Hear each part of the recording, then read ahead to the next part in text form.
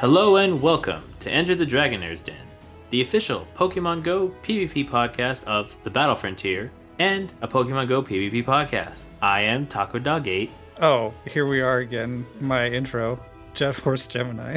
And I totally did not say that we're a Pokemon Go PvP podcast like 30 times in like 10 seconds.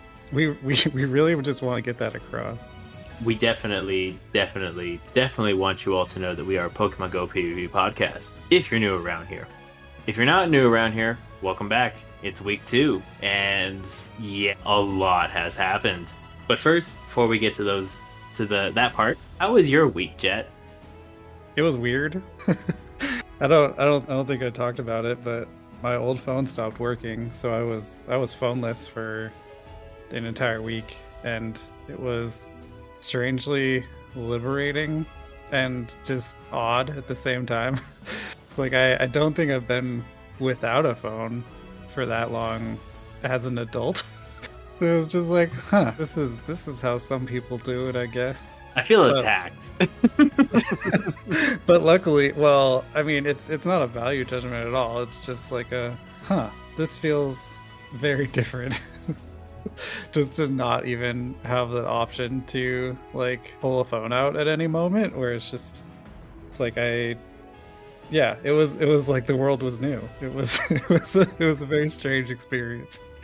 No, I can respect that. That is honestly great. I've definitely had some experiences like that growing up, where like my phone would break because I was a stupid kid that decided, you know what, my phone's stronger than the ground, and I would drop it constantly. Happy birthday to the ground. Yeah. And then I got older, and thankfully I try to keep mine in pristine condition, and the only thing that really damages it is, I would probably say, the battery, the battery goes out on it. Well, and that's sort of what happened with mine. Like, there was a brief moment where I was still believing that I could, just have a new battery put in and still have like a secondary device for whatever. And nope. as soon as they could test it, it was like, we think it's the motherboard. It's like, okay, well, we're all done then. That's honestly heartbreaking. Yeah, well, and it was my longest lasting phone, I think, by a good margin, so I'm not upset about it. And I think the only thing that has been a little insulting since I got the 24 is that Pokemon Go is just completely unstable on it. So it's like, okay, well, it's still not really there. So I'm much limited in my use of the game still, which feels so weird. I can respect that. And but, yeah, hopefully that gets figured out soon. I mean, it's a brand new phone, so I guess there are bound to be issues with code that we know is a jumbled mess. Yeah, it is a known issue on the Niantic support page already. So apparently Niantic knows that it's unstable on the S24s, but that just means that they'll put out a patch eventually, probably after LA Tour, Sinnoh Tour, which is going to be, if they wait till after that, there's going to be a lot of upset people. I don't think they can get away with that. There will be enough pressure. I feel like it's just because it's technically still like whatever actual release weeks. Like, yeah, the phone's only been out 6. They're on the clock. Yeah, as of tomorrow, January or February the 7th, the phone will officially be out for 1 week. So yeah. I'm optimistic that it will stop crashing for no reason. I thought maybe at first it was just like, oh, maybe it has something to do with the Bluetooth pairing or whatever, like when I'm using my Pokeball, so I just tried not doing that, and it seemed to be better for a little while, but still there would be random things like, trying to join a raid, or just trying to exit looking at any one Pokemon in my collection, or claim a task, where it's just like any single interaction with the game itself could cause a fatal error, which is, not good. Yeah, that's unfortunate. But yeah, I hope to share your optimism when I get my upgrade. I will probably be sitting on it for like I was gonna buy it release week, but then I realized, I'm going to LA, and then people started reporting some issues. I said I think I'm gonna wait until after LA to get my upgrade. Well, and if you have a functional phone, that's totally fine, right? It does. My phone does function. It is 3 years old, so apparently, according to cell phones, that's like ancient times, but it still does the job. And yeah, it's like a Meeseeks that just wants to die. Yes, absolutely. Okay, well, I'll tell you about my week in a second. That's good. I'm still very. I am very angry right now. What are we angry about? We are angry because as of today's date, February the 6th, my office furniture has still not arrived. They promised it would be here January 23rd, 2024. The biggest pitfall of any arrangement like that is promising anything. That's on them. The paperwork clearly says it will be delivered this day, and I was very, very not happy. It's been exactly 2 weeks, and they delivered the bedroom furniture fine. Like, I'm not mad about that. Like, I guess I'm happy not sleeping on a I guess I'm not happy, or I'm happy I don't have to sleep on a piece of bread anymore, quote unquote. Like, we have a full box spring and everything. But, like, I want to set my computer up so that I can start streaming again and get to the video part of the podcast that we promised in early 2024. All in due time. Yes. And apparently due time is whenever they decide to deliver your stuff. You know what the funny part is? We are 1,000 feet from the furniture store. I'm feeling less bad for them every minute this conversation continues. We are 1,000 feet from the furniture store, and the delivery truck has been sitting in the parking lot for the last couple of days. And before any of you judge me, I travel past the furniture store on my way to work. So it's not like I'm waiting for them. Like, it's there. And then when I come home... Do you just, like, shoot daggers out of your eyes every time you go by? If looks could kill, that truck would have exploded a long time ago. Just kablooey. Then you would really never get your stuff. Yeah. But so we had the stream. I want to start streaming again. I can't. I'm a little bit afraid to start streaming because I don't think I'm emotionally ready for chat to ask me, how is Luna doing? And then I think most of the people that would ask already know, so don't let that hang over your head too much. Yeah, and it's fine. Like, I guess, like, for me, I guess I would be quote unquote triggered by it, but I know I need to come back to streaming. Like, I missed it. I missed hanging out with y'all on the weekend. Speaking of Doge. Here comes the Doge. But, like, obviously there are people that, I haven't really interacted with in the Pokemon Go space, and there's people that just come in, and I know the last time that I streamed, I showed Luna, and so I know people are going to ask about it, and I'm preparing myself for it. But first, the first battle, we got to get this stupid office furniture. One battleground at a time. You're telling me. Because if not, I'm just going to, I have a bunch of milk crates set up. I wonder if I jury rig like a desk. It will look janky as heck, but I will happily do it. Well, and at very least, you can start with your VGC content that way and start experimenting, and the quote-unquote office setup really doesn't have a whole lot to do with that part. Right. And like I said, we had the community day, so I quit after like an hour and a half. I was bored.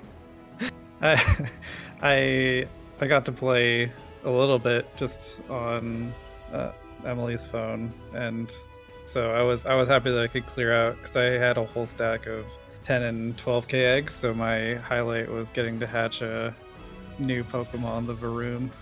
Aww, jealous. But yes, so that's a good thing. Little bit of Niantic news: we're part of the Lunar New Year, so get those trades done now, trainer, so you get better chances of getting lucky. If you have a significant other that plays, swap legendaries. You have a higher chance of it being lucky. Make sure they open your gifts. Oh, I forgot to do that. I forgot to do that yesterday. I missed a day. I'm trying to get lucky friends with you before we go to LA. Yeah, well, and that was the nice thing is I didn't feel like I missed anything with that particular week where it was just kind of, I was a little annoyed I couldn't do like my legend climb right then, but at the same time, like there wasn't anything in game that was annoying to miss. Yeah, I would say probably the only thing that you did quote unquote miss was maybe the rocket event, like the being able to TM away frustration. Yeah, the back half of the rocket event, I was annoyed that I didn't get to do any of the Shadow Piplup or Chimchar. So yeah, you're right on that, but I did log in and at least TM stuff that I had already. So not a total loss, and I got Kyogre, which was nice also. Hey look, you opened my gift. I did. She really tried for that. I really tried for that lucky friend. In real time. And hey, don't forget that doing those scrimmage battles counts as your daily interaction. So it's true. Don't be afraid to reach out for your show 6 practice matches. Feel free to yell at me to open your gifts, and then I completely ignore you because I, for some reason, don't get. I never thought I'd say this phrase. I have too many charge TMs. Don't tell Donut. I also didn't realize how many I had until I went to TM stuff on the last night of the event. And when I was done TMing, I still had over 100. I was like, I guess I'd been stockpiling. I would say, if anything, I have a shortage of fast TMs.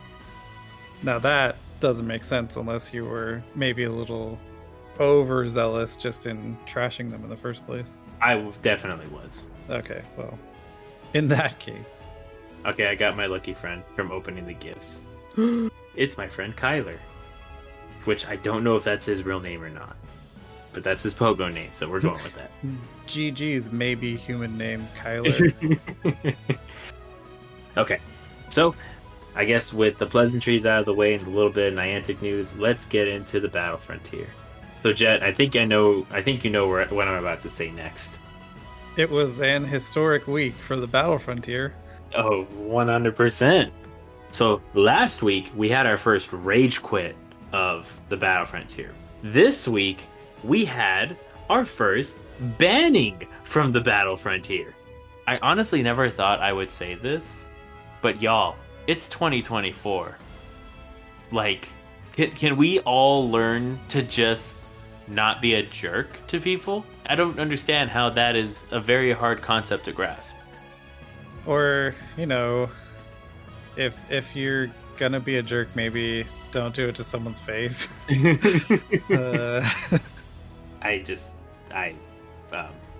Wait. I love Athena. She's the greatest. She posted our matchup after I posted our matchup. Oh, she's the best. I love her. You can't be too safe. We're doing this in real time. All right, that's the happy feel-good moment part of this out of the way.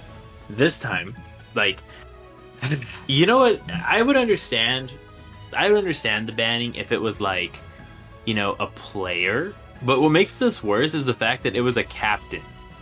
Of all the people on the team for this to happen to, the captain does something to get them banned. I honestly cannot fathom it. And out of like, it's posted on Twitter. I guess I didn't know that part, and that does make it much more awkward for their team.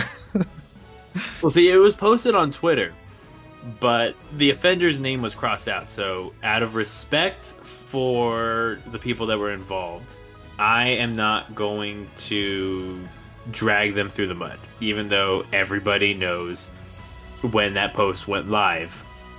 So the only thing I'm going to say about it is, y'all don't be a jerk, you know?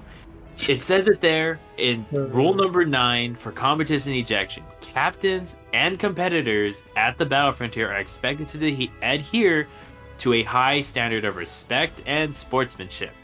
Abusive language, harassment, or any other unsportsmanlike behavior This means being a sore loser or a sore winner, whether directed at a fellow competitor, captain, referee, or other Battle Frontier staff will not be tolerated. Captains are responsible for ensuring their team's conduct themselves in a proper manner.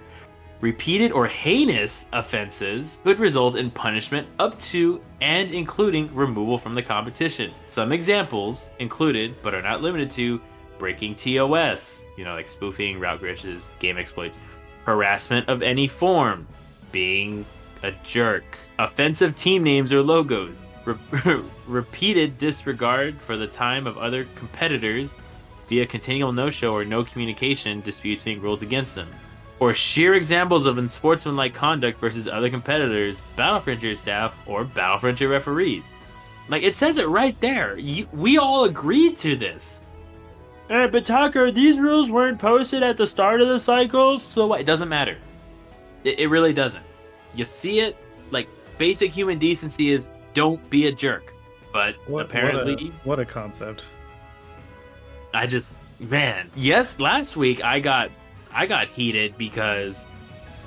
Oh, Lord. I got heated because, everyone was filing what I thought was, like, a large number of disputes, and there was a large number of unsportsmanlike plays. This week, we have somebody gets banned, plus we had a larger number of disputes. And, like, I would say about half of them were, like, protocol wasn't even followed. And I really wanted to just say, get bent, but I couldn't do that.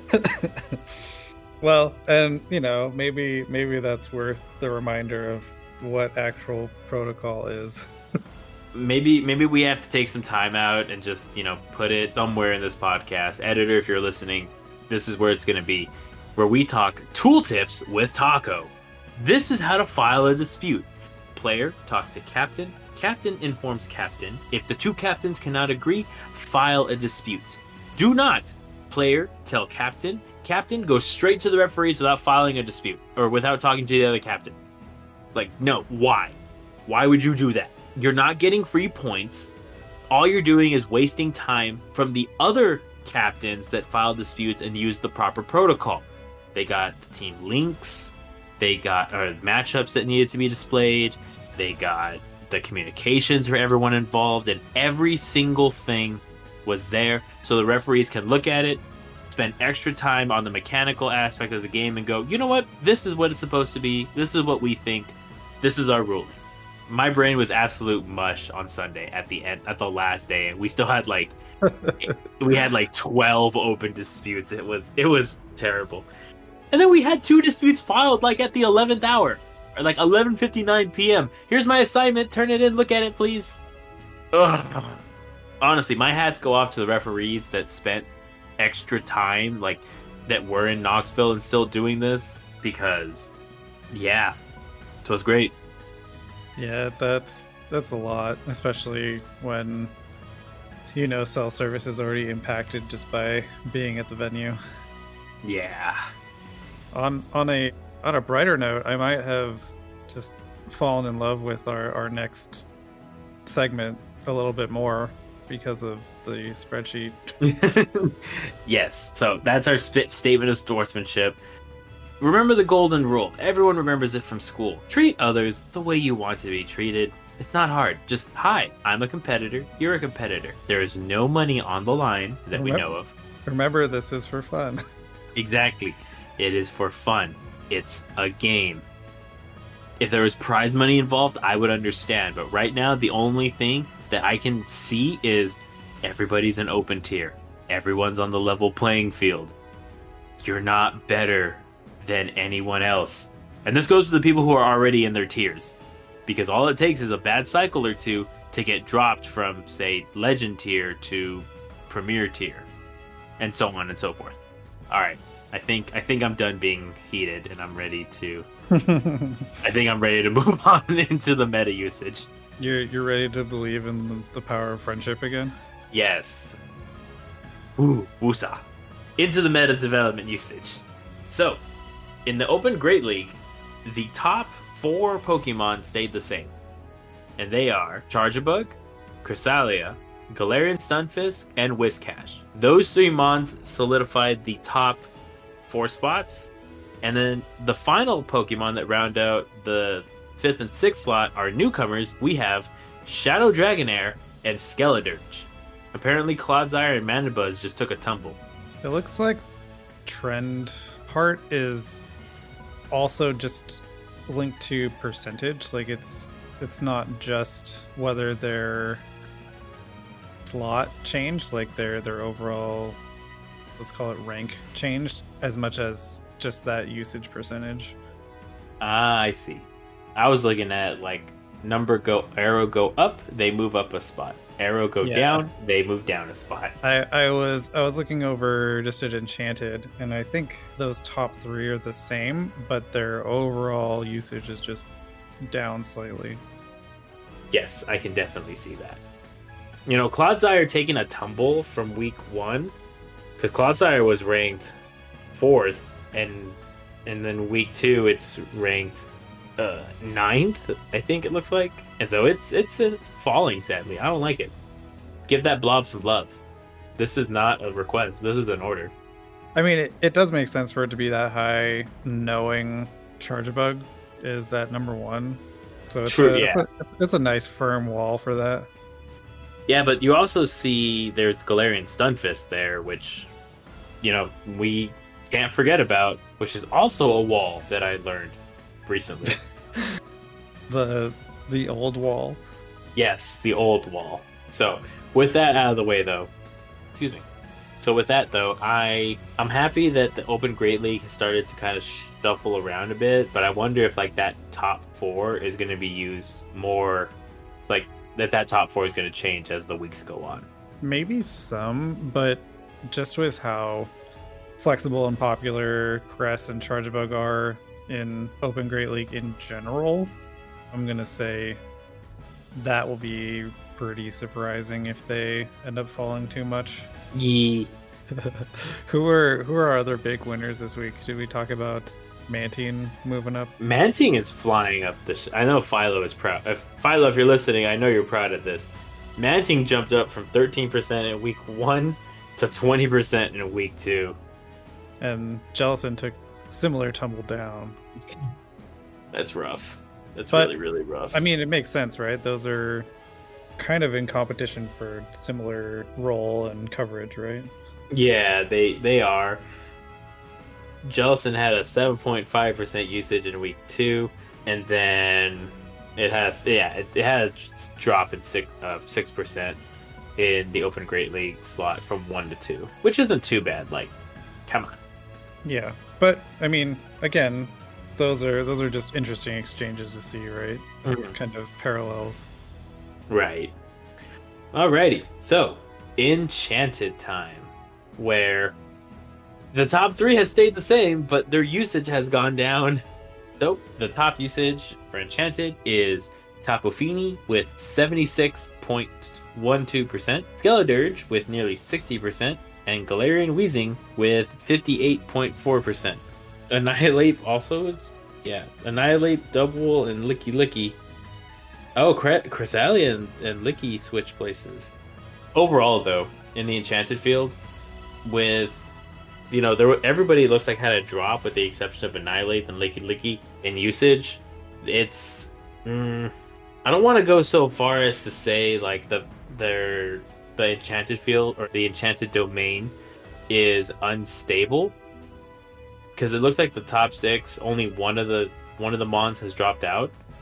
But it's curious to see how the rest of the cycle goes. Also, to the Mad Lad that brought Mr. Mime, good on you. I hope you won. Yeah, and maybe that is actually my favorite, is how you can scroll down to the bottom and just find out essentially your one-off usages. It's like, okay, who's really going outside the box here? I'm looking. Mr. Mime, Celesteela, Galarian Slowbro, Ursaluna, Shadow Ursaluna, Shadow Articuno, and Shadow Sneasler. Y'all are some mad lads. Also, Shadow Flygon down there in the depths where it belongs. Regular Flygon gets at least 4 times that play, as is tradition. Can you tell that I really don't like shadows? Anyway, so I'm curious to see how the meta is going to look like in week 3, because aside from Annihilate and Licky Licky, the rest of like I said, the rest of the top 4 went down in usage. Tapu Fini went from 80% to 72%, which doesn't sound like a lot, but just 2% is like 400 people from like the amount of players that are in it. 2% is like 400 people ish. Well, or even just as a competitor, you can think of it as, that's a whole 1 in 10 people just not running it anymore, which for the Ultra League, it does feel nice that it's not looking like people are feeling locked into those picks, like they have to use them no matter what. But I also just enjoy the fact that it wasn't just Fini, it was kind of the whole list of top cast that dropped enough that, like players are trying new things or just like looking at different mons to fill that archetype. Right, and at least in this point we have what's the word I'm looking for? At least at this point we've got, there's some alternatives to like the Fini, Skeledirge, and Galarian Weezing. I did say Annihilate with Night Slash could do decent amount of damage to this field, and especially if you put like Shadow Ball for that stab bonus. Yeah, Annihilate's gonna rise in usage, and everyone else is just gonna have to say, "All hail our Ghost Monkey Overlord." It at very least has has a spot in the meta. I don't know that it has any command over a lot of these. Like, even the normals in that top section have plenty to hit back with. Okay, but mark my words, Annihilate will be top meta, like at the right, very top. We've got Taco putting his chips on the ape. With that, let's go into the Open Master League, where we have what is quite possibly the largest jump from week 1 to week 2 in this slot. So, in the Master League, for week 1, we had Gyarados, Metagross, Florges, Therian Landorus, Mega Slowbro, and Excadrill. This week, we had Gyarados, Therian Landorus, Metagross, Florges, Mega Slowbro, and Hisuian Avalugg. So Excadrill just fell, sadly, and Mega Slowbro is still the top Mega to use, which is honestly, it's really good. I like it. I was gonna say the unfortunate thing is, but there is no unfortunate thing, because Slowbro had a community day. Everybody that I would think has a maxed out level 51, and now it's making the Open Master League a little bit more. What's the word? Words are hard. A little bit more friendly to outside help. Aside from, we just had Therian Landorus, which, yeah, I guess now that I think about it, Therian Landorus did just come back in raid rotation, so people probably could have maxed it out if they wanted to. Metagross, we still don't have. We didn't have a Community Day Classic for it when XLs were introduced. Florges, well, that's that. And so here, like, obviously you've got Mega Slowbro as the top Mega, and then Mega Aggron, Abomasnow, and Blastoise are hanging down there in the sub 10%. You have to give it to that Landorus jump, like 20% usage jump from week 1 to week 2. I did also say that Landorus wasn't raid, so people could have just built it more. Just recently built one. Yeah. Gyarados is still dominant, rocking that over 50% usage, which I can respect.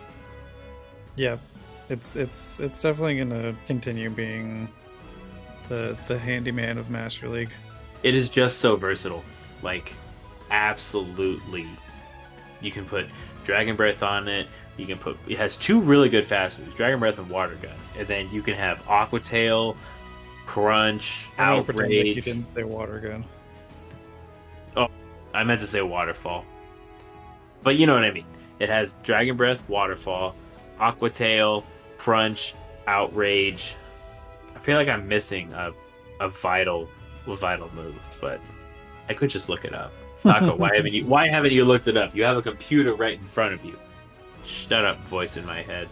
Anyway, so Aquatail Crunch. Oh, Dragon Pulse, but nobody runs Dragon Pulse. Hydro Pump, there's still Aquatail and Twister, which does nothing. Yeah, just worse moves, basically. Yeah, so you have 3 move syndrome with the Gyarados, and you won't know its fast move until you see it hit the field. Which there is still a case to run Waterfall, especially with. I'll make a case for Waterfall with Therian Landorus, with Hisuian Avalugg, with Excadrill, and yeah, Mamoswine too. They're all above 10% in usage. Well, and pretty much anything Fairy or Steel, you get a lot more mileage out of the Gyarados that way. Yeah. Other thing worth noting is it looks like, Gyarados is chilling up here over 50%, but the Shadow variant looks like a grand total of 3 people are running it, which is a pretty stark contrast, and that's even down a bit from week 1. Yeah, I see that.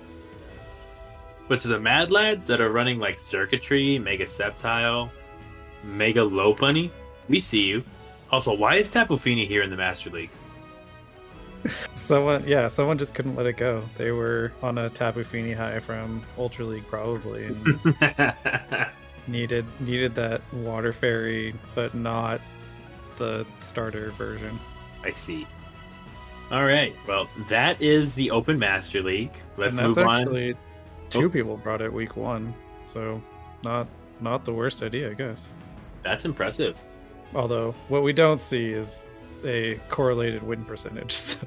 You're not wrong in saying that. However, I am going to say that the person that compiles all of this data is doing a very, very awesome job. I forget the person's name, so I'm going to look it up real quick. I'm going to give a quick shout out. They will get a shout out. Because they deserve it. Logistics 101 from Nerdy Birds. Logistics has done an amazing job compiling this together. I don't want to put more on their plate and saying that, hey, we record Monday, so if we can get all the data by Monday, that'd be awesome. Okay, thanks, bye. But, like I said, does an amazing job, compiles all this together, it makes it nice and pretty.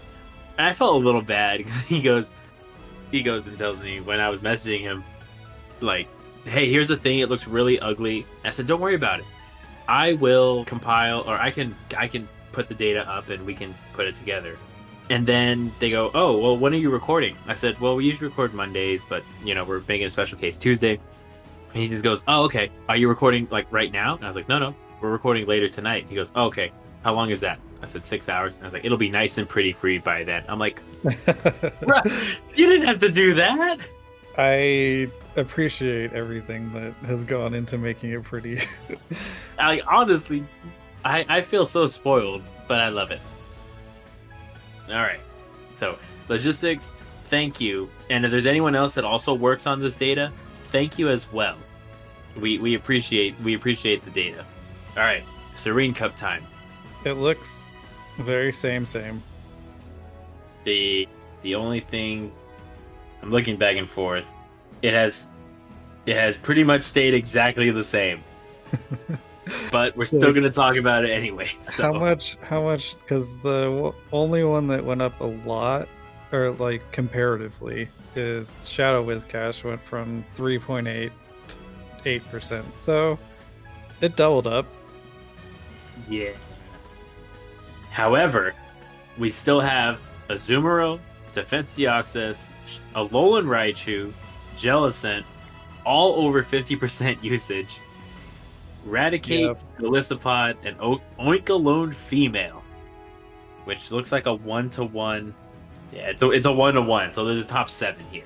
Week 1 they had Diggersby, Whiscash. Week 2 they had Whiscash, Mew, Diggersby.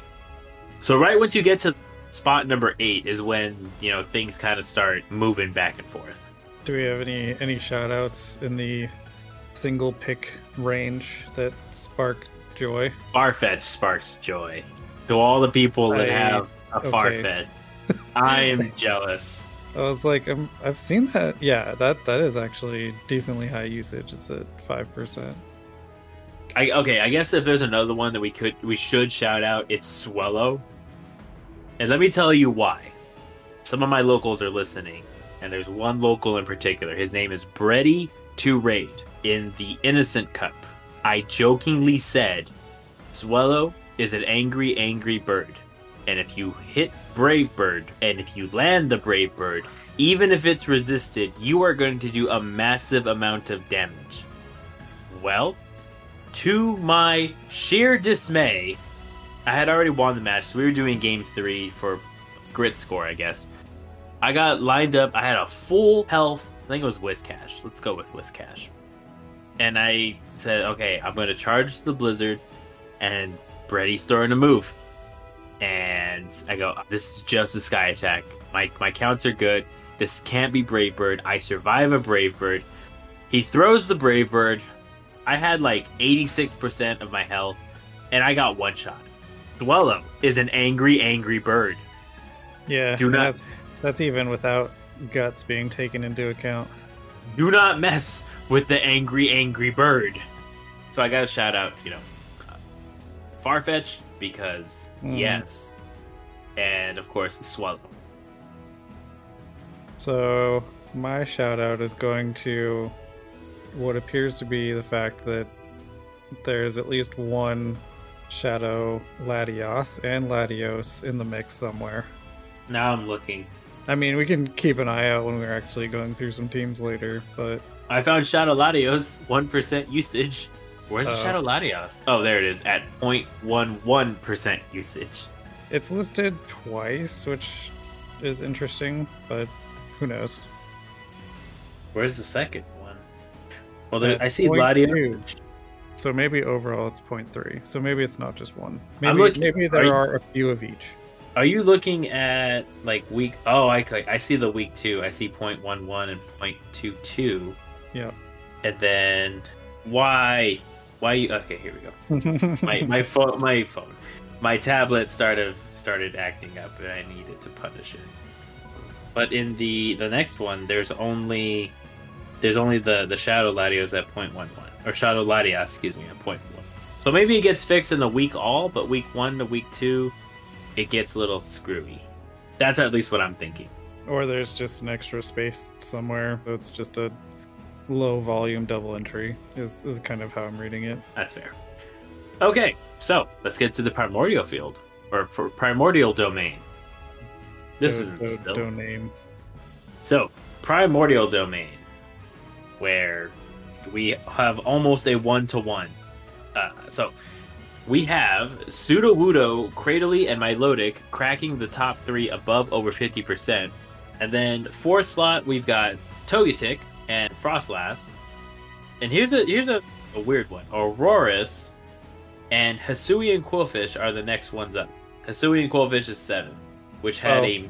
What's that? Yeah, that's the only movement then, is that Quillfish is sneaking its way in there. Yeah, it had a pretty meteoric rise with, what's it called? In week 2, it had a almost 33% usage, and in week 1, it had a 25% usage. So up 6%, which means, what is it doing?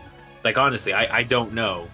The only thing I can think of is the Poison Jabs are there for the Togetic, Aqua Tail's there for the Sudowoodo, and Shadow Ball for the Frostlass?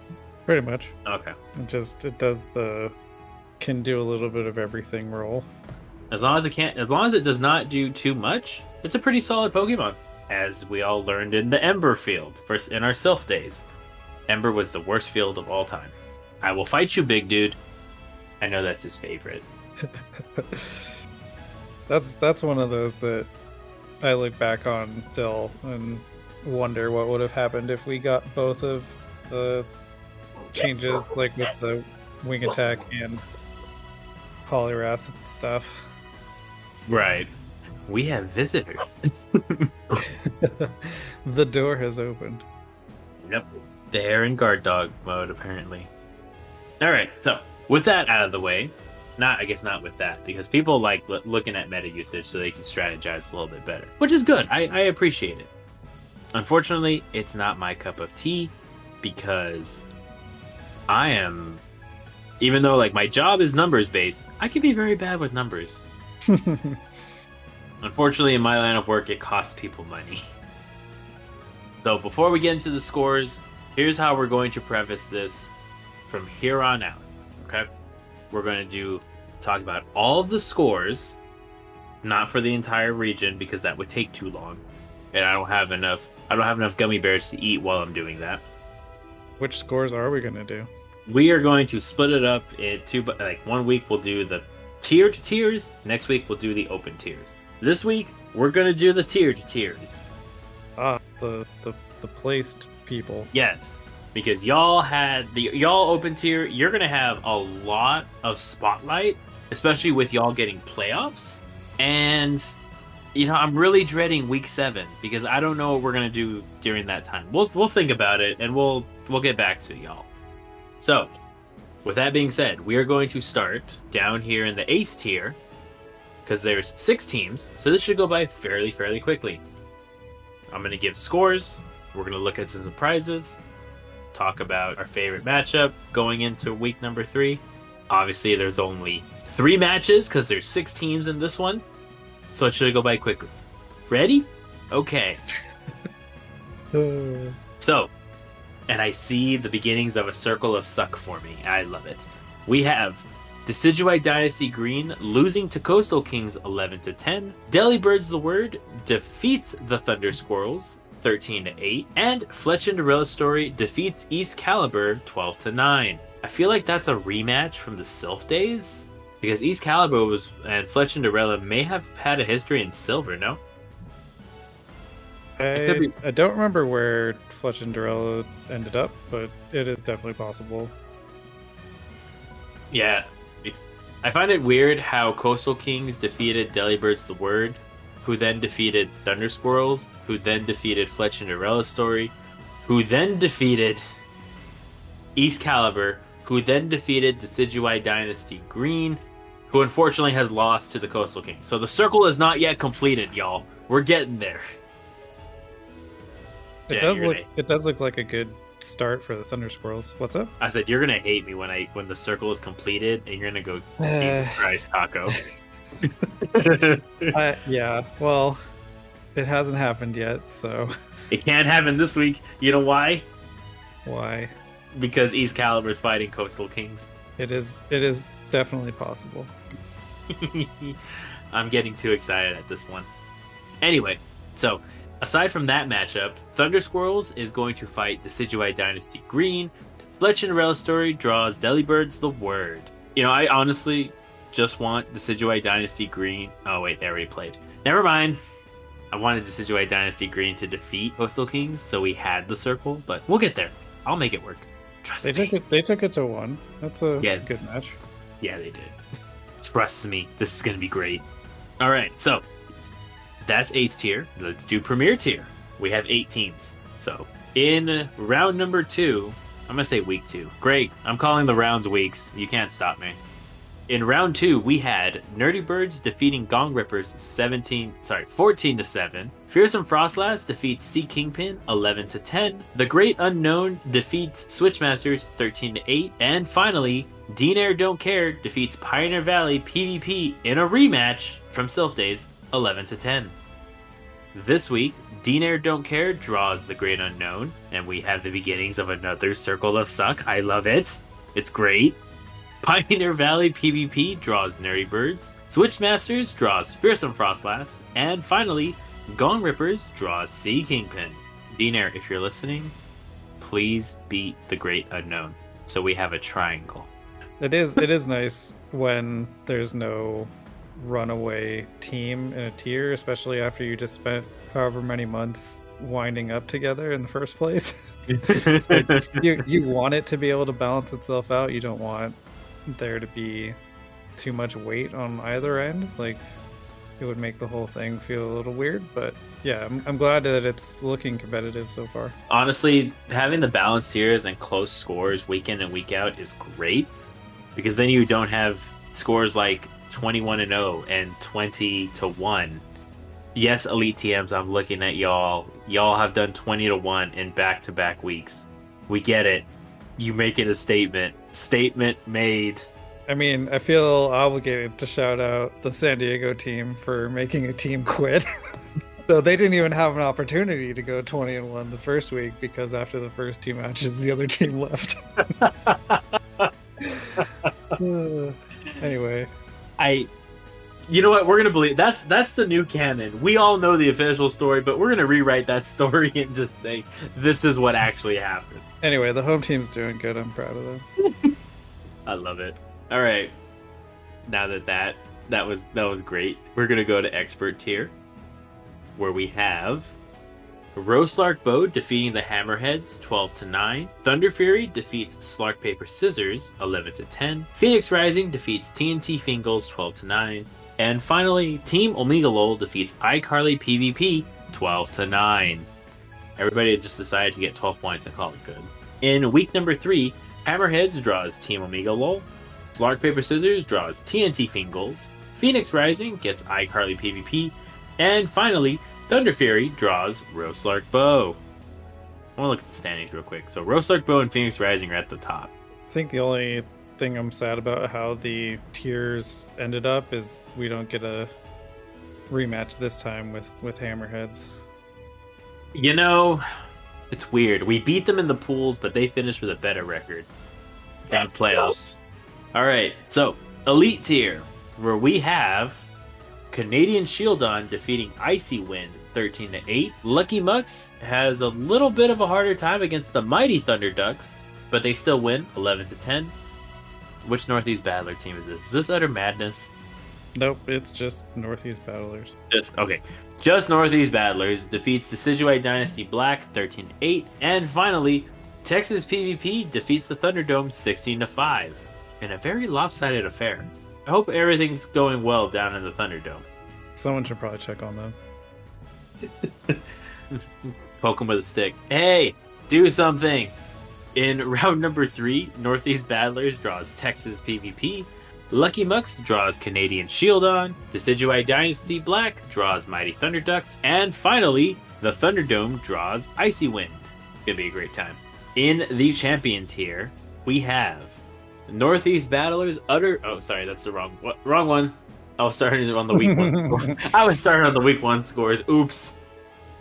Brave Nerds defeats Backstage Battlers 18-3. Who's Your Daddies defeats Home Slice Homies 11-10. Northeast Battlers Utter Madness defeats Barktown Boomers 11-10. And finally, Muddy Water defeats Evan Stonks 12-9. That's a rematch of pool number 3 from Cycle 1. Wowzers. I remember. This week, Who's Your Daddies draws Muddy Water. Brave Nerds draws Barktown Boomers. Backstage Battlers gets Home Slice Homies. And finally, Northeast Battlers Utter Madness draws Evan Stonks. Will the Evan Stonks go up or will they go down this week? Who knows? As it stands, they're right in the middle, so they're breaking even. I love it. And in the top tier, the legendary tier, we have Chicago Stars defeating Rock Paper Slark 11-10. Sky Dragons Gaming defeats Deoxys Alberta Form 13-8. LU Vanguard defeats Sharks and Recreation 14-7. And finally, LU EU Emperors defeats Apocalypse Team 14-7. Wait, these are just the rebranded Stadium Elites. The LU is the Stadium Elite rebrands, right? Yep. Okay. I'm sure there was a message, there was a note about it, a memo that I missed somewhere. Oh well. There's a lot of letters going on. There's a lot's happening. It's hard. I don't like change. The off season is a wild time. Anyway, in week number 3, Chicago Stars draws Sharks and Recreation. LU Vanguard draws Sky Dragons Gaming. Rock Paper Slark draws LU EU Emperors. I'm gonna change that to like Lueu. Oh dear. And finally, Apocalypse Team draws Deoxys Alberta Form. So our game of the week, because it was literally giving me a heart attack the entire week of fighting, we're going to take a look at DNR Don't Care versus Pioneer Valley PvP. Because it's a grudge match and it's fine. And like I said, there was a lot of things going on. Also, it was super close. Yes. And we had a patron fighting this week, so we have to give him special treatment, especially when they fight us. So, diving into the Pioneer Valley PvP and Dinar Don't Care matchup, starting in the Open Great League, we had It's Trainer Thanks. Dude, you changed your name again? No, you're Thanks Obama. We're calling you Thanks Obama from now on. We had Thanks Obama going up against, and this name was supposed to have been changed, but it was not. So allow me to get my notes and do my best to not butcher our teammate's name. And I'm glad I can read a little bit of Chinese, because I think it's Chinese. Xiao Long Bao. That's the name that it's supposed to be. Anyway, Thanks Obama brought Cresselia, Charjabug, Shadow Dragonair, Galarian Stunfisk, Gligar, and Wigglytuff into Whiscash, Guzzlord, Charjabug, Vigoroth, Mantine, and Clodsire. Thanks Obama was able to take a 2-1 victory, and it's a little bit easier looking back on it to see how it happened, because that Charjabug has play into the Guzzlord and the Mantine, whereas our Charjabug had play into Cresselia. And that's pretty much... I would probably say that the Shadow Gligar had a chance to run free, wouldn't you? So I looked at this matchup quite a bit, just because like I did a full matrix for it, and the biggest problem was the Cresselia. Oh, really? Yeah, there were quite a few matchups. Like, it could just run away with the 2-shield, basically. Oh. Which was super uncomfortable. And then even the only clean matchup into the Cresselia was the Charjabug. So anything other than that, you're looking at walking away, if you did win, with like single-digit HP. So it was a remarkably safe Pokemon, and it was just kind of hard to get around in that way.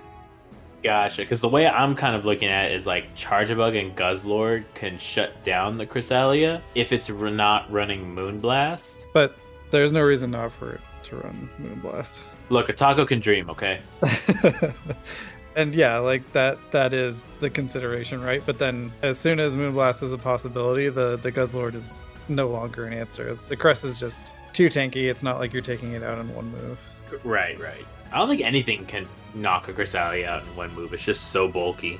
Clodsire could have if it didn't get its moveset nerfed into oblivion. Hey, who said that? Yeah, even if it had a super effective move, I don't think that's happening.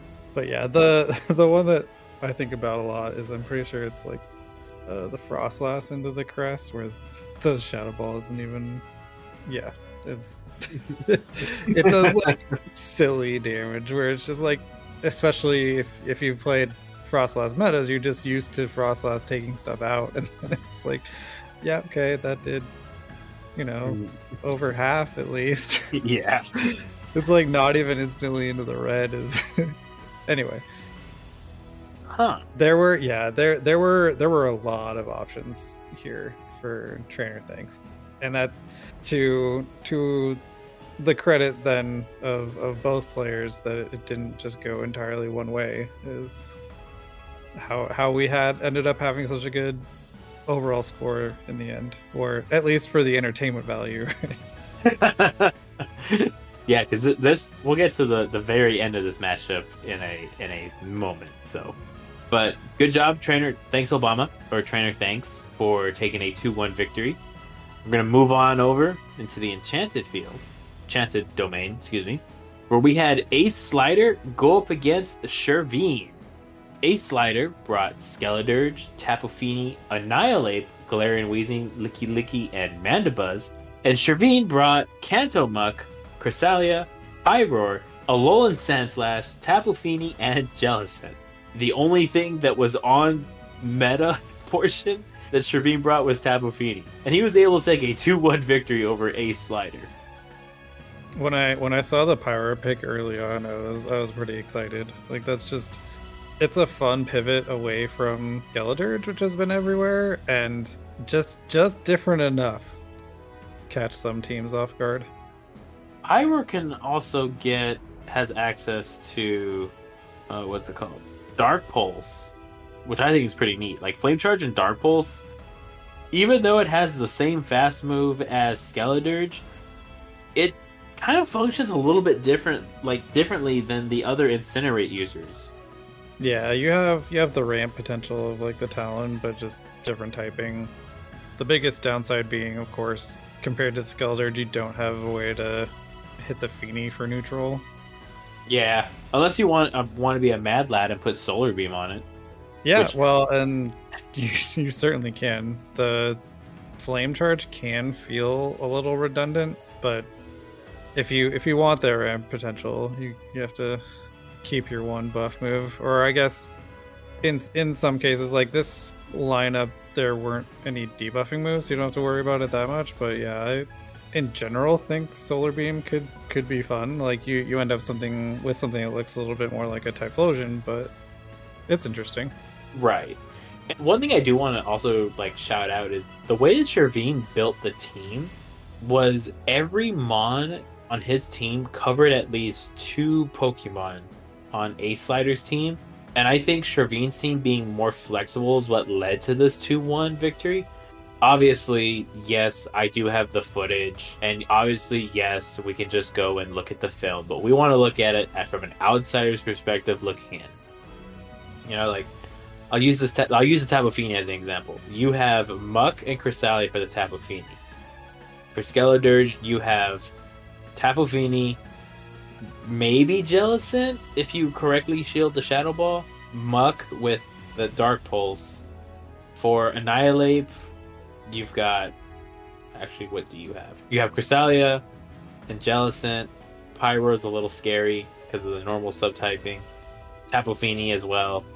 Galarian Weezing, there's Muck, there's Alolan Sandslash if you correctly shield the Overheat. Like, all in all, I commend Shervin's team building. And I think it's a good way to look at why we had the usage changes that we did. Or if your opponent knows what at least half of your team is going to be, like, it allows for team building of this variety, right? Yeah, and I would probably put Shervin's picks as more of the anti-meta side of things, which, in this case, that gamble really helped him out. Okay. I've said all my nice things I can about Enchanted. I don't have anything else to add, do you? No, I mean, we had many repeats of stuff, so just, like, focusing in on the few new elements was good. All right. So then I'm going to move on into the Master League, where we had Bobby Laytorch go up against Drewsome25. Drewsome is the newest Master League player. I believe he was originally on the Orlando faction. No, the Utah Ranger faction. I could be wrong. But we played against him himself, and it was a fun time. And we're very happy to have him on the team. Great. Same with Zeo Longbow, the Great League specialist that filled in for Zimmy while he was competing in Knoxville. We will get to the Play Pokemon segment in the second half, but I do want to say, every single player that joined up on our team, we are so happy to have you. You are going to make us proud. That is not a request. We know you're going to do it. There is no stopping it. You cannot you cannot run away from what is inevitable, which is you all are going to make us proud. The ominous positivity. Dude, that's my favorite Facebook page to follow. I'm not gonna lie. Those memes are great. You will be okay. You have no choice. Anyway, so Master League, we had Bobby bringing Therian Landorus, Hisuian Avalugg, Annihilate, Altered Form Giratina, Tapu Bulu, and Mega Aggron into Drewsome's Buzzwole, Therian Landorus, Mega Slowbro, Genesect, Therian Thunderous, and Dragonite. I like how everyone on like every single Mon in like the Master League is just looking super menacing, and then you have Dragonite. It just looks like it goes, "Hi." Yes, hi, hello, I am here. Don't forget about me. So where do we start? We can start by mentioning that Gyarados isn't here. True. We'll start there. So Gyarados was not here. I do also want to point out the each trainer's choice and counter users. So Bobby brought Annihilate with that, let's say Night Slash, or actually no, I think Ice Punch was the better move here. With Ice Punch and Shadow Ball, can do a lot of damage into Therian Landorus, Therian Thundurus, and Dragonite, and the Shadow Ball can do massive damage on Slowbro. I don't know how that matchup is entirely played, so we're gonna, that's gonna be a giant question mark. But Buzzwole, with the bug subtype and access to Lunge, was probably able. Oh, wait a second. That's going to do neutral damage into Tapu Bulu. Because bug is resisted into Fairy, right? Yeah. Okay, so I'm not going crazy. I was jumping over to just check what Annihilape's ranking is in Master League in general. Just because, again, the stats are just kind of new. Tell us the number, oh great professor. So, it's down at number 42, so not what you would call top meta, but how does it compare overall stats wise to Dragonite? So its overall stat product is 1,000 less, where its only stat higher than Dragonite is HP, but got a chunk more. It's got middle of the road stats. Yeah, like just good enough to get by, but it kind of does need type advantage. Get over the hump. Gotcha. We haven't seen a Therian Thundurus, so I'm not entirely sure what its moves, aside from, Wind Bolt Storm. It gets access to Sludge Wave, Thunder, Thunderbolt, and Focus Blast. Well, yeah, and Thundurus, even more than Landorus, in some ways, is such a big winner of just this round of raids and that move update, because yeah, you go through that list of moves, it had nothing that was even remotely close to being a bait move. So just the fact that they gave it a move under 50 energy is huge. That's just massive. Yeah, I didn't know that the Thundurus got access to Sludge Wave, which, if it was run, could do a lot of damage into Tapu Bulu. Yeah, it's tricky just because you're doing resisted damage the whole rest of the time. But I would think you would want something that could hit Giratina instead. So maybe lean towards nothing, because I'm thinking of the other version that can have crunch. I was like, oh wait, no. Yeah, the incarnate form gets the crunch. Yeah, the Therian form gets the boom move. That's unfortunate. Okay, well, now we know it doesn't have anything to use against Giratina unless you run Bite. Well, hold on.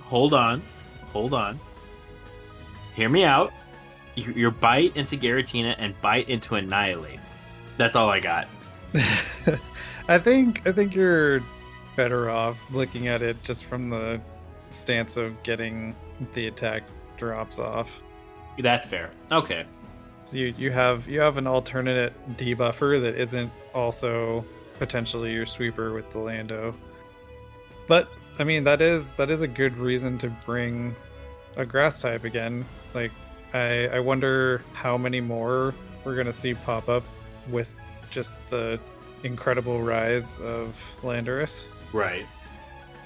Because yeah, again, you're sitting at an overall stat product very similar to the Annihilate on the Bulu, so there are some cases where you're just going to get bodied because your stats aren't high enough. But doesn't Mega Slowbro get access to Ice Beam? Oh yeah, that's a Slowbro move. Okay. If it wanted to do something like that, it could, but I wouldn't see a reason for it to just have like Surf and Psychic. I'll ask Drew eventually. I'll ask Drew about it. On the side of Ice Beam, there are a few targets for it here, so it's definitely not out of the question. Yeah.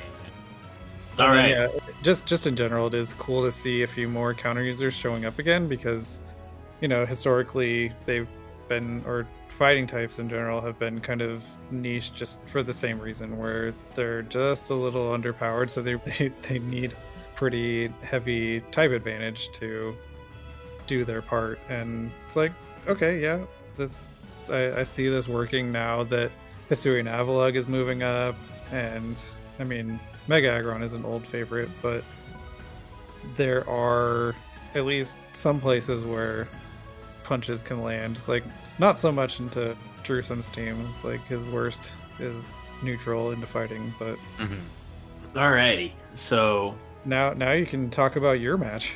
I don't wanna. Or, I mean, you can theory craft your match. Theory craft? No, you can't theory craft it, but I'm just checking on something as well. Okay, this real quick. Here we are. There's the thing. All right, so Serene Domains time. So we had Gortakum. Yeah, I probably mispronounced it. It's fine. It's fine. I won, so I get this. I get this pass. Oh no! Went up against me. Hi, I'm Taco. Taco Truck. Taco Truck. So Gortakum brought Jellicent, Azumarill, Alolan Raichu, Munchlax, Diggersby, and Golisopod. Whereas I brought, thanks to the amazing theory crafting by our resident expert, Jet, Alolan Raichu, Raticate, Azumarill, Defense Deoxys, Jellicent, and Whiscash. I was able to take a 2-1 victory after losing the first match. That's a nice turnaround. Reverse sweeping is always fun. And so I'll go over this in a little bit more detail, but this is essentially what it boiled down to. I saw that there were two. Actually, no, it all came down to what the Golisopod was using. Because if the Golisopod was running Shadow Claw, my Alolan Raticate was going to have more play. Mm-hmm. If the Golisopod was running Fury Cutter, Mm-hmm. then I was going to be using Jellicent more. I got game one the call wrong because I was still kind of feeling everything out. So I led Alolan Raichu into Munchlax. Munchlax had Lick. I thought it was going to be having Tackle. So, yeah, it was... Do you want me to blow your mind? I'm listening. Do you know what the difference is for Munchlax damage into the Raichu if it's running Lick versus Tackle? What is it? So, Tackle is 3 damage each. Uh-huh. And Lick is also 3 damage. Oh, so it wouldn't have mattered? No. Man! But I mean, it's a math thing, right? Makes sense because the Tackle gets the bonus from being same type, and Lick gets the bonus from being super effective. So right. Yeah, so I saw super effective, and I just instantly swapped out. I was just not gonna do it. I was like, nope. So I swapped out into Azumarill, and I think it was Golisopod I wasn't punished with their Azumarill. I will say that much. Or not their Raichu anyway. Yeah, that. Okay. So I lost game one, but the Golisopod did come out. I saw it had Fury Cutter, and I go, oh, they just really don't want my Alolan Raichu to play. Or the rat. Yeah. So I decided to make it. I was like, okay, so there's Fury Cutter, which means I can't use Alolan Raticate, or can I? This whole time I was thinking, like, it has to be Quick Attack, has to be Quick Attack, has to be Quick Attack. However, what about Bite? And so before I brought it in, I switched it over to Bite, but I didn't bring it for game two. I brought Whiscash, Azumarill, and Jellicent. Did they respect your Raichu at least? Were they bringing Diggersby? They did. They brought Diggersby the second game. Okay, there you go. And then, so I won the second game, and Danny has the what's the word? The footage. And I won the second game. And the third game, I go, okay, they didn't lead Munchlax. They won with Munchlax, so Munchlax is gonna come in number one. I'm putting Alolan Raticate in with Bite because I double or triple resist the Lick, and I can still get off crunches and that Hyper Beam. So I call the lead, bam, there it is. And I think I left Azumarill. No, I didn't. They swap into their Azumarill. I punch in Azumarill in the back, and I brought Jellicent just in case. And we're battling, and I believe someone on our team had said, I don't know why you brought the Azumarill and why you didn't just switch into Jellicent. And I said, I'm calling there's a Golisopod in the back, and Jellicent's going to be needed for that matchup because the Jellicent had already revealed his moveset of X Scissor and Aerial Ace. There was no liquidation. And so finally, like towards the end, I do a disgusting bite down with Munchlax after I won Switch. Golisopod comes in. They came one turn short of a back-to-back, and I was able to hit him with a Hyper Beam, and I won the game. But it was very nerve-wracking. It was very, very difficult. And I cannot believe that you got to a Hyper Beam with Bite. Like I said, it was very nerve-wracking. It was very scary. I need you back. I need you back playing because my heart cannot take this much excitement. I mean, it sounds like you took everything that I told you to heart and got a good win out of it. Look, I'm gonna be very honest with you, Jet. I will say this one time and one time only. I don't know how y'all do it week in and week out. It sounds to me like you just need more practice. It's not about needing practice. It's more just like... Actually, no, it probably is I need more practice. I think for me, like me especially, I kind of look at it like, okay, I'm in these high stress situations. I put myself in these high stress situations. I battle my heart out, and at the end of it, I am happy with the way I do it.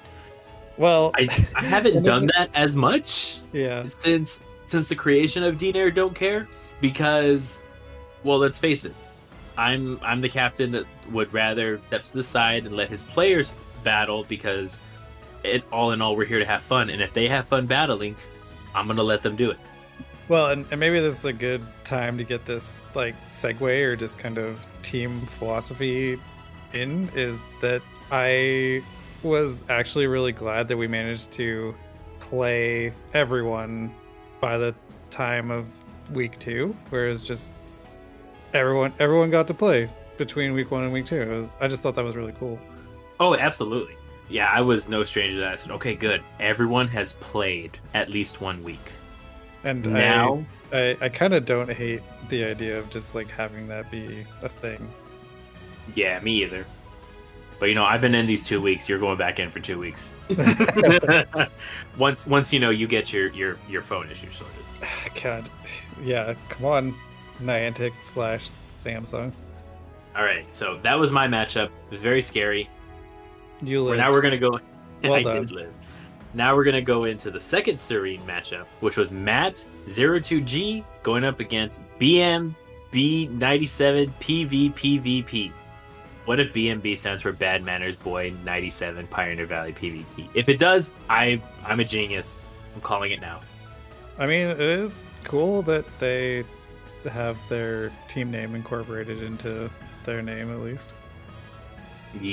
That feels like not an accident. So in this matchup, BMB brought Dunsparce, Golisopod, Defense Deoxys, Alolan Raichu, Azumarill, and Munchlax, and Matt brought Defense Deoxys, Greninja, Jellicent, Mew, the Swiss Army Knife, Munchlax, and Samurott. Where do we begin? Oh yeah, Matt was able to take a 3-0 sweep, which was the only 3-0 sweep. Wait. That went our way anyway. That went our way because we got reverse swept.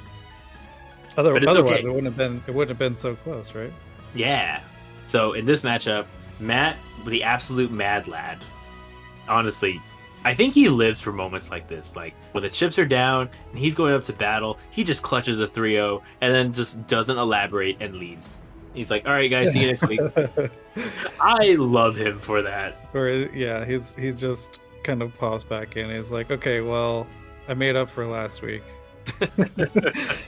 I mean, he did say, he goes, "Well, I think I redeemed myself." I said, "Matt, you redeemed ourselves and then some." Like, absolute mad lad. We love him. But I will probably say the Defense Deoxys with the double normal had a lot of play, as well as what are the over-under chances of that Mew had Volt Switch?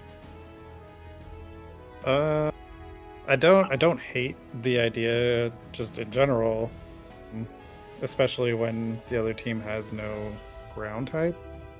It hits everything that is not Raichu for neutral or better.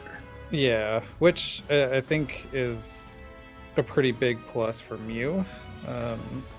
just because like so much of your damage is just coming off of the back of Wild Charge anyway, or you're running into problems because your Shadow Claw is not doing enough, and especially into double normal, again, not a bad idea. It's like, obviously it sucks to play TM roulette, and whenever there's a meta where Mew is relevant, it feels like you should take advantage of how many moves you can choose from. But yeah, I'm just happy to see so many Munchlax enjoyers. I'm definitely one of them. Yeah, so in this one, there's also the regular Samurott with access to the Fury Cutter, which is able to be hit for neutral damage by the Deoxys. It definitely, I think BMB side had to have Thunderbolt. Well, same with Matt's side. Both of them really didn't have a reason to not run Thunderbolt. Yeah. I guess I can comment on that a little bit, where even when I was looking at your matchup, I was a little disappointed by the damage that Rock Slide does into Golisopod in particular, where Golisopod is not a tanky Pokemon by any stretch of the imagination, but it doesn't help. And that just feels wrong somehow, to be, you know, effectively giving up what your normal coverage move is just for that particular matchup. It's like, no, don't do it. not worth it. Right. Okay. Except like the one other thing it would give Matt here is it gives you a way to hit Dealo and Raichu for neutral. Yeah, I can agree to that as well. All right, so with congrats to Matt for taking a 3-0 sweep. One 3-0 sweep deserves another, and I'm purposely skipping over the donut match for a reason. So in the Primordial slot 2, we had Colin MF going up against another DNair rookie in Cheesy Curl. Once again, we love you, Cheesy. Please stay. Or not please stay, but... Is it just Cheese Curl? Cheese Curl? I think it is Cheesy Curl, but I could be wrong. Cheese Curl is probably the more right one, and, you know, when he listens to the episode, he'll correct me. I'm okay with that. So Colin was able to take a 3-0 sweep in the other direction, thereby making it 9-9 if you've been following along. Colin brought Milotic, Cradily, Arctibax, Sudowoodo, Munchlax, and Togetic, and Curl brought Hisui and Quillfish, Sudowoodo, Dedenne, Greninja, Aurorus, and Sceptile. So what about Rock Throw Sudowoodo? I wonder. It's an option. The one thing that you significantly give up is the mirror, and then, you know, any other stuff that your counter pressure helps with. I'm looking at Munchlax and Cradily. So you're at least still doing neutral to everything, so it's not as much of a flip as other Sudowoodo metas. But yeah, I don't like, if you're really worried about Togetic in particular, maybe. Yeah, I'm wondering, because like on paper, this looks like a very even matchup. I'm wondering if Curl was RPS in this matchup. And that is entirely possible, right? There's a lot of these outside of the literal mirrored pseudo that can get pretty polarized. Yeah. And maybe that is worth commenting on more, is Cheese Curl's team is on the squishier side, and you have that much more potential then for things to get out of hand fast. Yeah, that does happen. Here we are. I'm looking for it. Nope, can't find it. I'm going to say it was RPS. Oh, wait, no, here it is. I found it. He claims not practicing that, but I don't believe him. He was putting in a lot of practice. I'm going to call it that Colin is a very phenomenal battler, and Curl should not feel bad for the performance. Yeah, and if alignment is the issue, there's not an obvious way to flip like reliably, but I think that's just also more of how Primordial plays compared to Serene. Yeah, is you have a little bit more of just getting getting the calls right as far as lining up your type matchups and just alignment in general. Yeah, that is generally the difficult part. All right, so with that, the score was 9-9 going into the final bout. We told Donut before he started, we just need 1 point to win. I don't think that adds up. Wait, no, it doesn't. 10-8. You know what? Okay, 10-8. There we go. Wait, 9-9 and 10-8 still add up to 18. They sure do.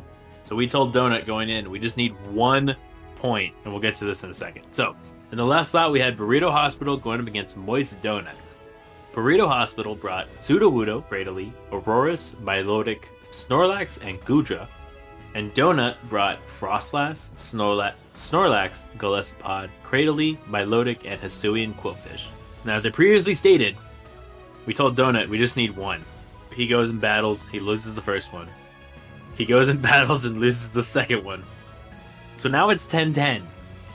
And I'm internally screaming at this point, like, why are you updating us? Focus on the battles. In the middle of game 3, your phone issues that you were talking about, Jet, he got. So it closed his app. And then he jumps in and tries to play, and it's unwinnable, so he top lefts. I didn't know any of this. He just told me the app crashed. And I said, you have to ask for a provisional rematch, blah, blah, blah, blah, blah. You know, follow the rules. Yep. Hit the opponents. So obviously, unbeknownst to me, I thought they finished the match with like the giant screw up included. And obviously, Burrito Hospital won and Donut lost. And a provisional rematch, for those of you that have had the fortune of not getting one yet, good for you. I am jealous. I hope you never have to deal with these. In a provisional rematch, if the outcome is different, then a dispute has to be filed after speaking with the captains. And only the captains can dispute it. So if you say that you had an issue, you had a provisional rematch, the captain can say, it doesn't look like you lagged here. The provisional rematch should not have happened. And vice versa. Or if you have a provisional rematch and the score is still the same, then the match stands. In this case, we had a difference of someone won the first game, and the other person won the rematch. So I talked to the captain. Captain says, you know what? This is what it looks like. My team and I would like to dispute it. And I said, totally understandable. Let's file the dispute. My stupid butt thought they were filing when they clearly stated they wanted me to file it. I waited like an hour and never picked up on this. Because I have the reading comprehension skills of a potato that's been forgotten in the ground and has sprouted new potatolings. Very old potato. So I tell the refs, I gave them all the evidence. I scold my player for leaving early in the match because it's there. And I said, look, for future reference, I understand your reasoning. We still can't do that. After what felt like an eternity, 5 hours, the refs come back with a decision. The rematch was accepted, and we were able to win, despite Donut winning losing 2-1. It brought us. He only needed 1. I told him he only needed 1, and this mad lad decides to get 1 point in the wildest way possible. But yeah, well, let's pretend that is in fact the wildest way possible, and just not do that again. Players, don't give your captains heart attacks, please. Our jobs are hard enough as is. Anyway, back to the matchup at hand. I was like, did we actually talk about the matchup? No, we didn't. You just covered the drama. I did.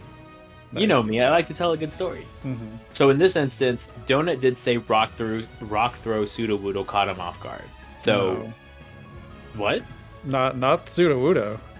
Oh, Rock Throw Aurorus caught him off guard. Which, does a lot of damage into Frostlass and Golisopod, who cannot get damage off faster than Aurorus can Rock Throw down. I don't know. Actually, no. This one, he was able to win because he won the lead in Wand Switch. The first two, he just got, his words, not mine, he got outplayed. And honestly, Burrito Hospital is a phenomenal player. And just to even jump on to the Aurora Spring, just even having an unexpected move can be enough throw an opponent off and line up the match in your favor. I do also want to point out that Burrito Hospital and Colin have fought in the same like slot together, and they consistently bring in points. It is scary how good this tandem is. But we have a better tandem in Serene. I personally enjoy the Gudra bring quite a bit. What does Gudra even have? Got that muddy water goodness. Power Whip, Muddy Water, Draco Meteor, Sludge Wave. So it has a lot of coverage. And it has the advantage of, for the most part, the only grass type it sees is Credilli, so still doing neutral into that. So yeah, in this instance, like I like the brings. It's almost a mirror match. Donut did not bring a Sudowoodo for some strange reason. He seems to be against Sudowoodo. I mean, it's fine. If you're gonna not bring Sudowoodo, then you better bring enough counters to make sure it doesn't come out to play without leaving your team open. All right, so Donut, I know you're listening, so I'm only gonna say this once. Thank you so much for bringing in the single point that we asked. Do not ever do that again, please. I'm done. Back to podcaster Taco. It was a good breakdown. Definitely. And before anybody says, you're only talking about your own team. We don't talk about our own team that often. We really don't. I will fight you. I mean, you assert their greatness pretty often, but apart from that, we don't cover the team very often. We don't cover how we won. We cover why we deserve to win. It's nuance. Alrighty, so that is our wrap-ups for the higher tier teams. It is now time for us to take a quick commercial break, but we'll be right back after these messages. Yeah.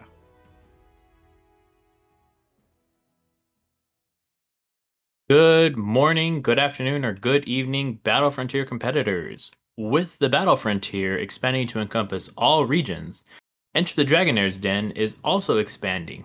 We will be looking for some extra help to give each region the love that they so well deserve. We'll be looking for at least 2 hosts for a region in the APAC region, EMEA region, and LATAM region. If you are interested, please fill out the Google form or send a DM to myself, TacoDog8, who will then send you said Google form. Experience in podcasting is not necessary, so don't feel like you need it. Submissions will close Sunday, March 31st, 2024 at 11:59 p.m. Central Standard Time. There will be a post in the Battle Frontier soon that will give you the local time. We can't wait to hear from you. And as always, keep your dragon fangs sharp.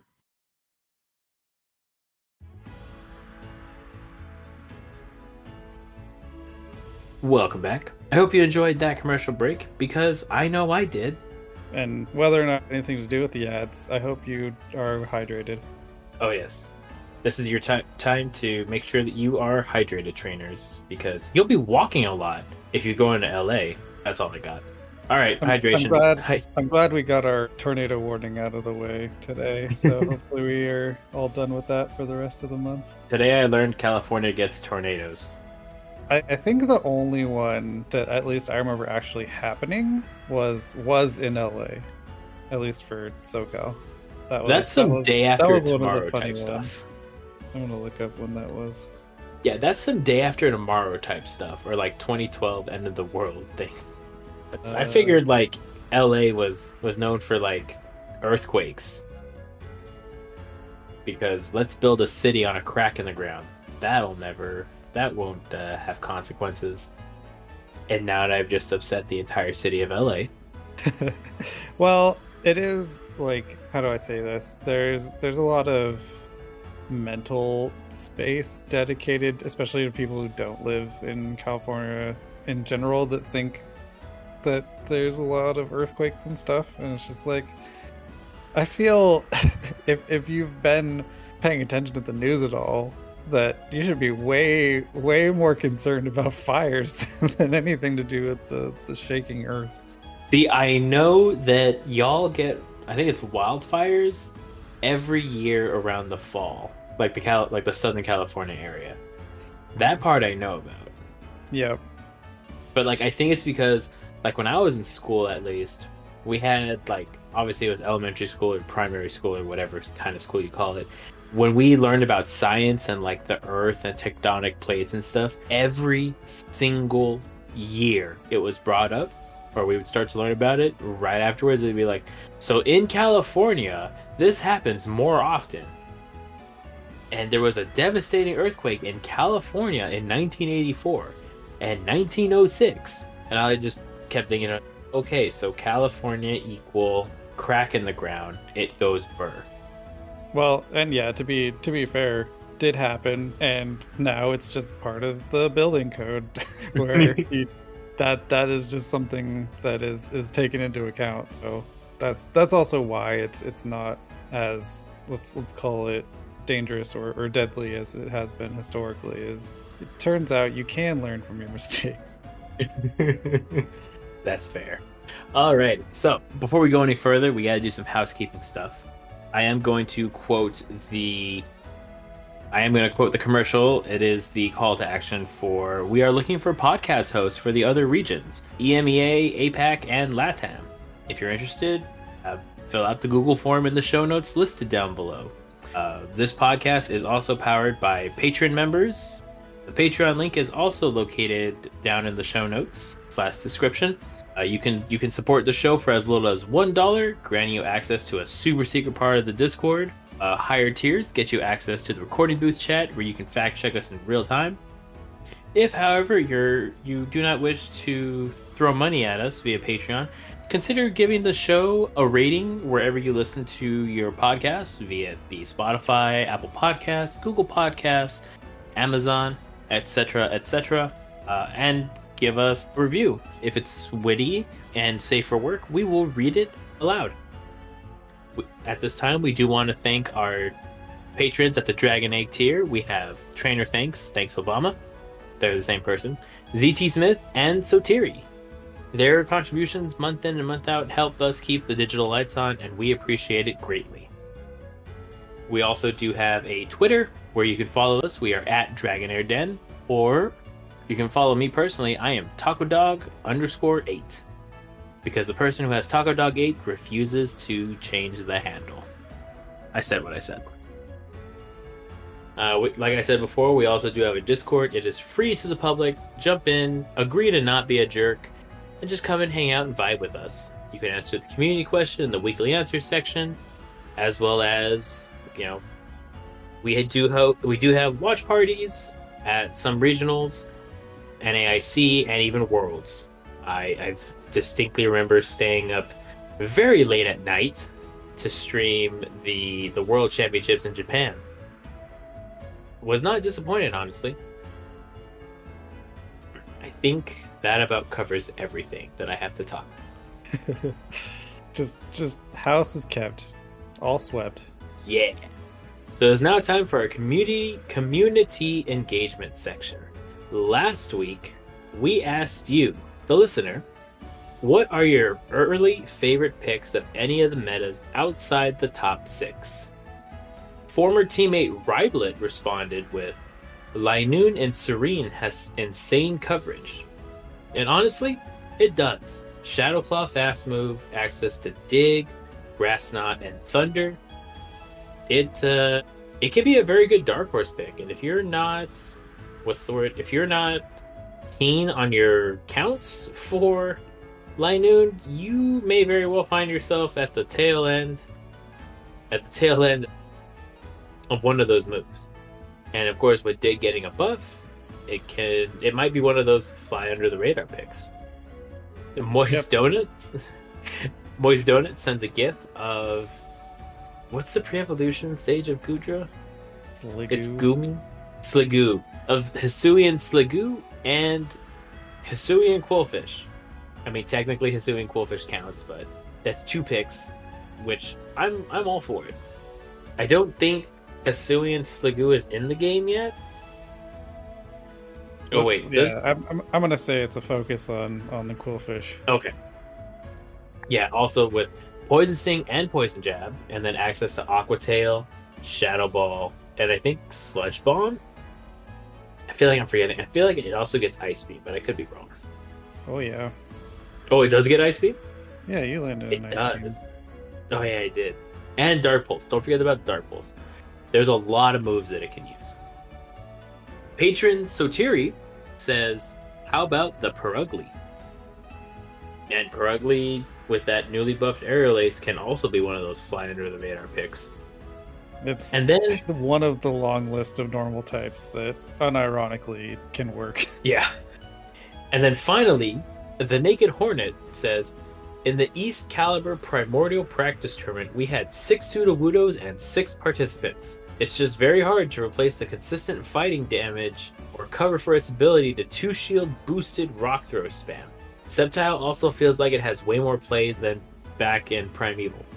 And you're not wrong, because at the time, Sceptile really just had Fury Cutter, access to Fury Cutter, and Leaf Blade, and Dragon Claw. But now, it has access to Leaf Blade, Breaking Swipe, I want to say Frenzy Plant, and someone will correct me if I'm wrong about that. You rounded out with the Meganium coverage move. Earthquake? Yeah. Oh, and Aerial Ace. So yeah, Sceptile does have a lot more play this week, or this time around. And I am here for it. And so those are the answers to last week's community question.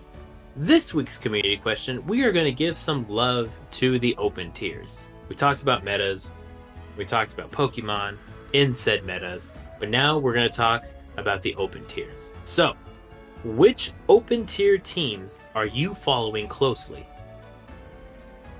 Without giving away the obvious, and not picking the Dark Knight, because that's our sister team, I'm going to be following the Queen Bees, because they have a special place in my heart for being the first team that we ever faced when we were Dinair Don't Care. Yeah, what about you? I did already call out San Diego team, which is the SoCal Swablu offsuit.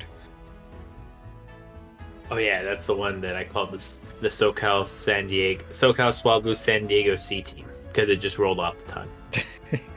Yeah, however many teams they have now. But yeah, that's like my quick and easy answer is I like to check in how they're doing every week.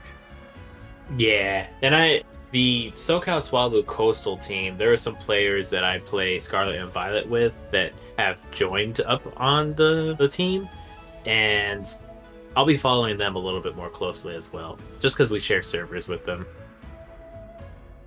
Oh yeah, so that I did mean to check in on their blue squad. You mean their ultra OP second team? Again, however many they have. I mean, they did breeze through Iron Tier, and then they lost one in Bronze Tier and still got double promoted, which I thought was kind of cool. They made it look easy. They really, really did. Well, alrighty.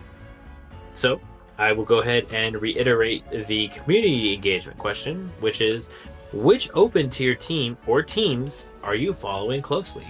Please feel free to answer it. Like I said, if you listen on Spotify, there's a section down there where you can respond to the question. If you're in the Discord, you can respond to it in the weekly answer question. I usually post it the same night we record. You can also tweet me at Dragonair Den. You can tweet the official Twitter account. If you tweet at me, I may forget about it in my posting of memes, RuneScape, NASCAR, Formula One, so on and so forth. So this time, it is now time for our Play Pokemon segment. And Jet, I am very, very happy to announce this, even though if you watch the regional, you already know what I'm going to talk about. Oh, I know. So firstly, we have to congratulate the winner. Dunebug has won at Arlington, San Antonio, and has now won in Knoxville. Congrats to Dunebug. Great competitor. However, I'm very happy to announce that our Open Great League specialist, Zimmy Kid, made day 2 with a Surfetched. And I'm not going to say, but he didn't use the Surfetched. Shut up. You don't know that. He brought it on the team, and he made day 2 with it. Therefore, he used the Sirfetch'd and made day 2 with it. He did show up on stream the first time when he was in Winners, played against a juggernaut of a player in Kimi Sui, one of the runner-up to the Milwaukee Regional last year, and is a very, very good competitor. Unfortunately, Zimmy got 2-0'd in the winners bracket. He got knocked down in losers and battled all the way. For the chance to go to day 2, he had to fight none other than Kimi Sui again. And this time, it was all Zimmy Kid. He 2-0'd Kimi Sui on stream. And I'm not gonna lie, when I was watching that, I jumped out of my chair screaming, just like it was like a pop off, and I just like pumped my fist in the air. My dogs got very scared and they were asleep, and they woke up like in pure horror, I guess, because I was just so happy and excited, and I was very happy for him. You know, it was a good day to be a Zimmy fan. It definitely was. I've said it before. He is the best player at the time. He was the best player to not make day 2, and he deserves it. You know, all of that hard work, all of those battles. And I appreciate it. They called that out on the stream too. Just like they went down his list of just barely not making it so many times. So it was nice to see that recognized just in the moment officially as well. Yeah. And he we've joked about it, but to officially break the stream curse. Yeah. Extra special. Yeah, they did also that. He had never won a battle on stream. He's always gotten so close. But just the fact that, you know, he won a battle against a highly, highly, highly skilled battler. Like, so he made day 2. He was in top 16. He lost to Valor Ash. But honestly, after making it to day 2, heck, you're playing with house money at that point. At least in my opinion. So, I want to say, once again, congrats to Zimmy Kid. You are a phenomenal battler. I am very, very proud. Like, I'll say it speaking on behalf of myself. I'm not going to speak on behalf of the team because that's later. I'm very, very proud of you. Like, you're an amazing battler. You're an amazing friend. And I wish you the best of luck in your next couple of regionals that you go to, and hope to see you at Worlds. All right, I gotta stop before I get emotional. It was, well, and it's hard to even compare it to the moment itself, right? Like, it's one thing to say or to like describe a pop-off kind of moment, but it was just like overdue in such a real way. Yeah. And honestly, I think, like, I know some people, like, popping off is kind of a controversial thing to do, because it's like, yeah, we get it, you're excited, but it's also like, dude, like, really, you just, I don't know. There are some people that are sticklers about it, and I will say that, coming from, like, you know, there's an old saying in NASCAR, and I'm gonna bring up NASCAR for a moment. Yes, cars go left, they all make left turn, ha ha, he he. I don't know who said it, but the phrase goes, if you find yourself in victory lane winning a race, celebrate every victory as if it's the last time you will ever be there, because you never know when your next victory will come. And so, like, with that being said, I would say take in the moment, absorb it all, because honestly, you may never know, like, that may be the last time that you compete at a regional. And that's not just me talking about Zimmy. Obviously, he's going to go to more. Like me, I haven't been to a regional in Peoria, and I haven't had a win in quite some time at a Play Pokemon event. But, like, when I fought in Milwaukee and I won on stream, I was excited. I was ecstatic. I was crying at the end of it. I was like, but it's just round 3, blah, blah, blah, blah, blah. I didn't care. I didn't know the next time if I was ever going on stream, and I haven't been on stream since. All right, I think I'm done getting philosophical for this part of the episode. Well, and there's just a lot of it that is about kind of proving skill to yourself too, right? Where it is nice to have a win that you yourself have to recognize at a certain level. Mm-hmm. It's like, oh, I'm not terrible at this. No, I believe 100% that anybody can beat anybody at a Play Pokemon event any given day of the week. It's just a matter of, are you streaming it together that day? Like, are you on your A game? Because if not, well, you might go 0-2 and better luck next time. Which sucks. Don't get me wrong. And I wish Play Pokemon would switch to a Swiss format, but they won't because they insist on getting the latest iPhone, which is an inferior phone, except right now because I guess Samsungs have the force close issue. But that's not the point. That's not the point I'm trying to make. Get like an S20 or an S21, like S21 Ultra or something. You know, that already has, you can show the tap to touches and stuff like that. It is superior to the iPhone in every way, and it'll make review requests easier to do because you can see the touches. There. Anyway, so that was Knoxville. As we're like recording this, I had just gotten back from our February local, where we had Home Slice Henry show up, and he won. He was the victor after 3 rounds of battles. I unfortunately lost to our second. I unfortunately lost in round 1, so I placed 3rd. That was the highest I could go. I forgot Charge-a-Bug existed with my team build. I brought Dugong, Mandibuzz, Skarmory, Whiscash, Charge-a-Bug, of course, and Annihilate.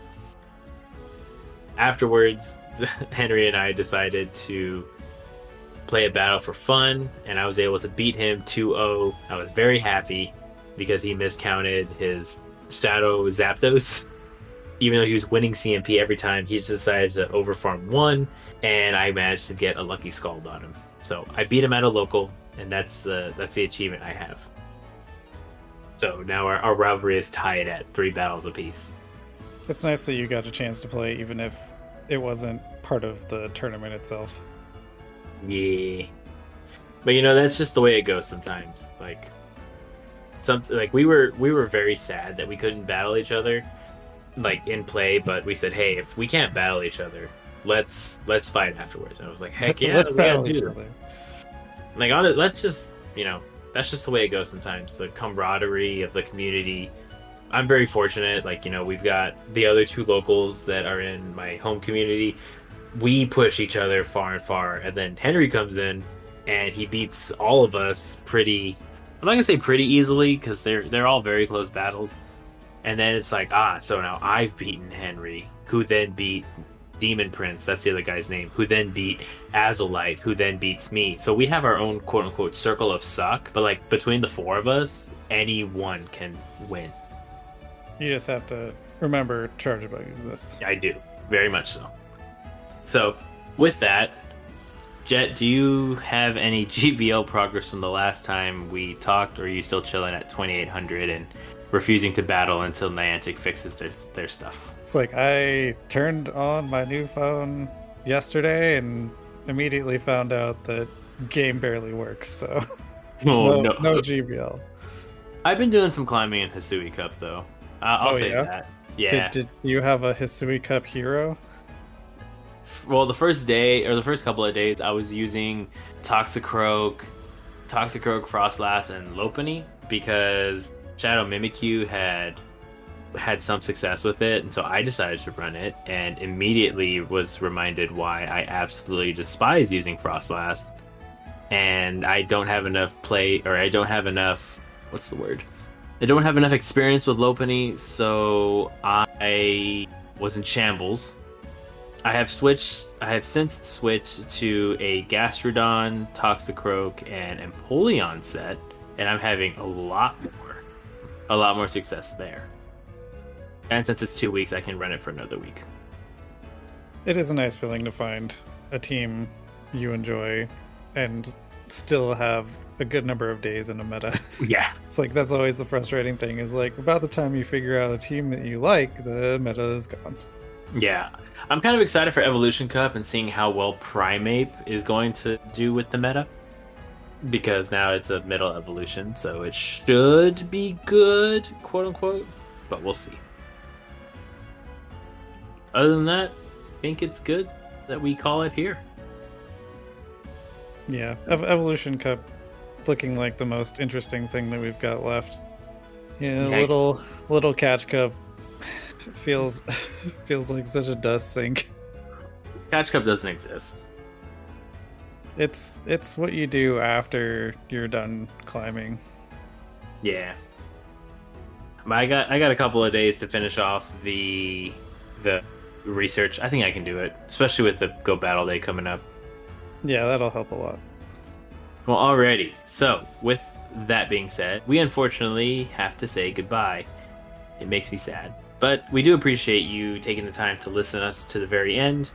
I do always want to let you all know to always remember, keep your Dragon Fang sharp, stay away from those fairy types. You can Dragon Breath through ice types if you really put your mind to it. And until next time, we will see you all in our next episode.